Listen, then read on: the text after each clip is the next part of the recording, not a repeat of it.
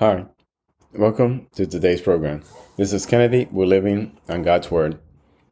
Today we're going to be reading Amos Chapter 9 from the Jesus Bible NIV edition. Review key takeaways and end our session with a prayer. Israel to be destroyed. I saw the Lord standing by the altar, and he said, "Strike the tops of the pillars, let the thresholds shake. Bring them down on the heads of all the people.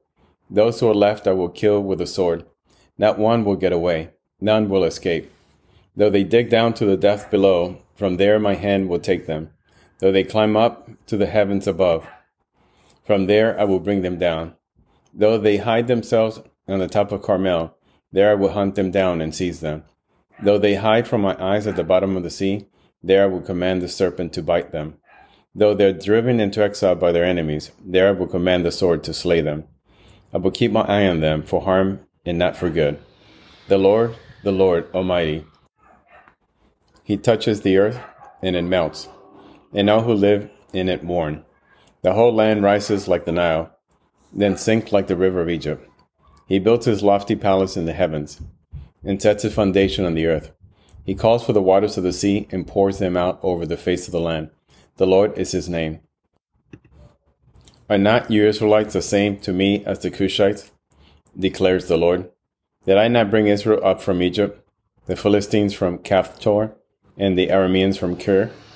Surely the eyes of the sovereign Lord are on the sinful kingdom. I will destroy it from the face of the earth, yet I will not totally destroy the descendants of Jacob, declares the Lord. For I will give the command, and I will shake the people of Israel among all the nations, as grain is shaken in a sieve, and not a pebble will reach the ground. All the sinners among my people will die by the sword. All those who say disaster will not overtake us or meet us. Israel restoration. In that day, I will restore David's fallen shelter. I will repair its broken walls and restore its ruins, and will rebuild it as it used to be, so that they may possess the remnant of Edom and all the nations that bear my name, declares the Lord, who will do these things. The days are coming, declares the Lord, when the reaper will be overtaken by the plowman, and the planter by the one treading grapes. New wine will drip from the mountains and flow from all the hills. And I will bring my people Israel back from exile. They will rebuild the ruined cities and live in them. They will plant vineyards and drink their wine.